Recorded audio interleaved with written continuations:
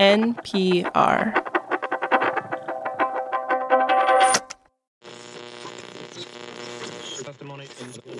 Waylon, I know we're in the world of podcasting, but when was the last time you tuned into an AM station in your car? Producer Julia Ritchie, so good to have you on this side of the mic. And to answer your question, honestly, I have not listened to AM radio in the car since it was on when my dad was driving me around. You know, although we may not be the prime demographic for it, the National Broadcasters Association says some 82 million Americans tune into AM radio each month. And one of those people is none other than Senator Ed Markey, Democrat of Massachusetts. I can listen to Boston politics, Boston weather, Boston traffic, Boston sports on WBZ AM on the way home at night. Boston accents, too, I imagine. With the perfect accent from the birthplace of freedom, Boston, Massachusetts, Lexington, and Concord. But Ed is pretty worried right now about AM radio. This is The Indicator from Planet Money. I'm Waylon Wong. And I'm Julia Ritchie, a producer and AM radio nerd just like the senator. When some automakers confirmed this year that they were planning to phase out AM radio in their electric vehicles, the political backlash was immediate and remarkably bipartisan. Democrats and Republicans are banding together to save AM radio from becoming a relic of the past. So today on the show, we try to answer the question of whether AM radio is, as Ed sees it, a public good, and why the government wants car makers to keep them in their cars. That's all coming up after the break. Don't touch that dial. This message comes from NPR sponsor Babson College. Discover Babson College's Master of Science in Management and Entrepreneurial Leadership program, an intensive 9-month journey that equips recent college graduates with practical skills for today's dynamic business landscape. Tackle real-world challenges and emerge with a problem-solving mindset. Whether you choose to start your own business or innovate within a corporation, a master's from Babson will help launch your career forward. Apply today at babson.edu/msleader. This message comes from Apple Card. You earn up to 3% daily cash on every purchase. That's 3% on products at Apple, 2% on all other Apple Card with Apple Pay purchases, and 1% on anything you buy with your titanium Apple Card or virtual card number. Visit apple.co/card calculator to see how much you can earn. Apple Card issued by Goldman Sachs Bank USA, Salt Lake City branch. Subject to credit approval. Terms apply. This message comes from NPR sponsor E-Trade from Morgan Stanley. Take control of your financial future with E-Trade. No matter what kind of investor you are, their tools and resources can help you be ready for what's next. Now when you open an account, you can get up to $1,000 with a qualifying deposit. Terms apply. Learn more at etrade.com/NPR. Investing involves risks. Morgan Stanley Smith Barney, LLC. Member SIPC. E-Trade is a business of Morgan Stanley. This message comes from NPR sponsor Mint Mobile. This spring, Mint Mobile has unlimited talk, text, and data plans for $15 a month when you purchase a 3-month plan. Go to mintmobile.com/indicator. Additional taxes, fees, and restrictions apply. Mark Warwick and Paige Posey own and operate WTZQ. It's an AM/FM station that covers Hendersonville, North Carolina, and the surrounding county. Good morning, everybody. Good morning, and welcome to Henderson County's morning show, The Breakfast Club, with Mark and Paige. 9 minutes after 7 in the morning. Good morning, Paige. Hello, Mark. How are you today? Mark and Paige are married. They spend 5 days a week bantering in the morning. Happy birthday to you. It is birthday time. Word of the Day time. It is time for a Q-tip from our community calendar. Fall gardening. That's the next topic. It is trivia time here. How did the farmer fix his jeans? How did the farmer fix his jeans? With a cabbage patch. I have to say, this is not the screechy talk radio that maybe some people think of when they think of AM radio. No, it's super wholesome, mom and pop, kind of like a novelty candy shop of different segments. They've even had the same guy doing weather reports since I was a kid. Oh. I have lots of clouds out there today. We could see some sprinkles from time to time. Full disclosure, WTZQ is also where I did an internship in high school. And did you get to meet the weather guy? I didn't, no, but that's, why I'm so good at radio now. I believe it. I learned from the best in the biz. Well, so you are probably more qualified to do this, but here is a quick primer on the difference between AM and FM radio. Both are types of signals made up of electromagnetic waves that a radio can pick up. FM is higher quality because it can handle more frequencies, while AM has more of that static sound and it's prone to interference. But AM has an advantage. Its signal goes further, and that's a big deal for Mark and Paige's station, as it's able to penetrate those big Blue Ridge Mountains where I'm from, especially when it's hard to get a cell signal. Mark says they even have some listeners who switch over to AM when the FM signal starts fading.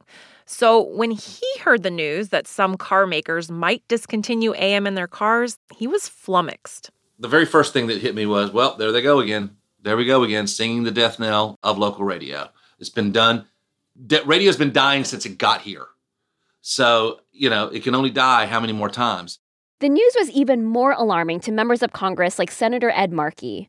Ed says that beyond just an important community resource, these stations are a critical component of the federal government's emergency warning system that people can access when other technology fails.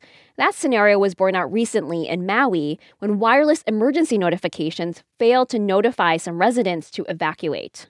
When the cell towers failed during the devastating fires on Maui, AM radio stations remained strong. AM radio was crucial after Superstorm Sandy in 2012. So AM radio is there in hurricanes and blackouts and snowstorms and floods. In a survey, Ed found 8 automakers, including Mazda, BMW, Volkswagen, Volvo, and Tesla, had already stopped putting AM radios in their EVs. Ford was planning to do the same, but later backtracked. Their reasoning? Well, that thing we said earlier about AM being more sensitive to interference. It turns out electric engines easily mess with AM's reception. So the argument that they're making is that it's too difficult technologically for them to figure it out. How do you keep AM radio in a car that is now going to be electric? But the next question is, well, how did all the other companies figure out how to do it? Why can't you do it? And several automakers have figured it out, like Hyundai and Stellantis, either using shielded cables or moving their AM receivers further away from the car's electric components.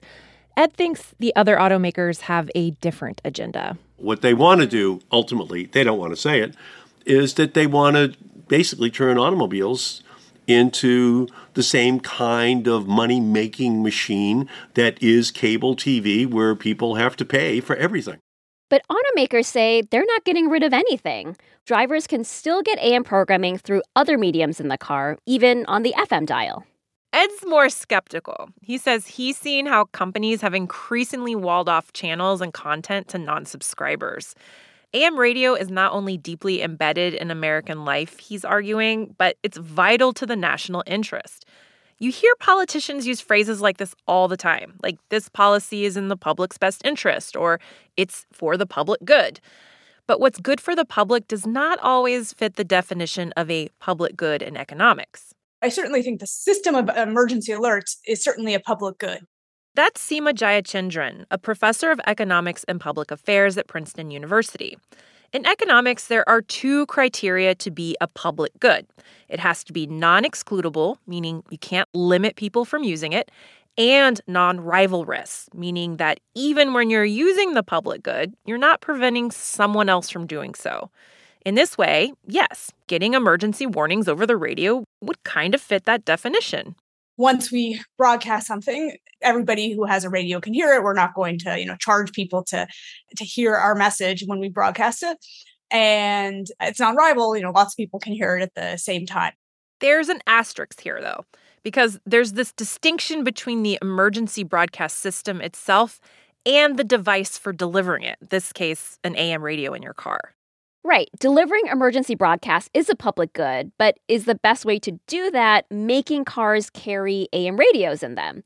Seema says it's not like the government is insisting every American have an AM radio in their house during an emergency. That's why I think the car manufacturers have a point that we're all in favor of having a way to have emergency broadcasts. But if car technology has changed, so AM radios are more challenging, maybe we need to have a different way of making sure everybody is going to hear those AM broadcasts in those emergencies.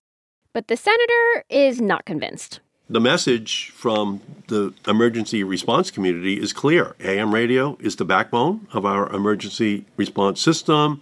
Its removal is a matter of public safety. So he and Republican Senator Ted Cruz introduced the AM Radio for Every Vehicle Act.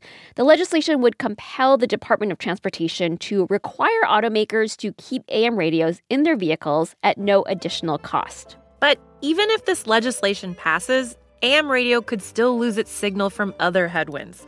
Radio listenership may have remained steady over the last decade, but AM listenership has declined. Plus, there's just a lot more stuff to listen to in your car, like this podcast. Maybe we should be more AM radio-like in this podcast then. Like, Julia, why don't you, give us a weather report? I mean, it's raining. This episode was produced by Brittany Cronin and Corey Bridges with engineering by Josephine Neonai. It was fact-checked by Sarah Juarez. Our editor is Kate Kincannon, and The Indicator is a production of NPR. This message comes from NPR sponsor Charles Schwab with its original podcast on investing. Each week, you'll get thoughtful, in-depth analysis of both the stock and the bond markets. Listen today and subscribe at schwab.com/oninvesting or wherever you get your podcasts.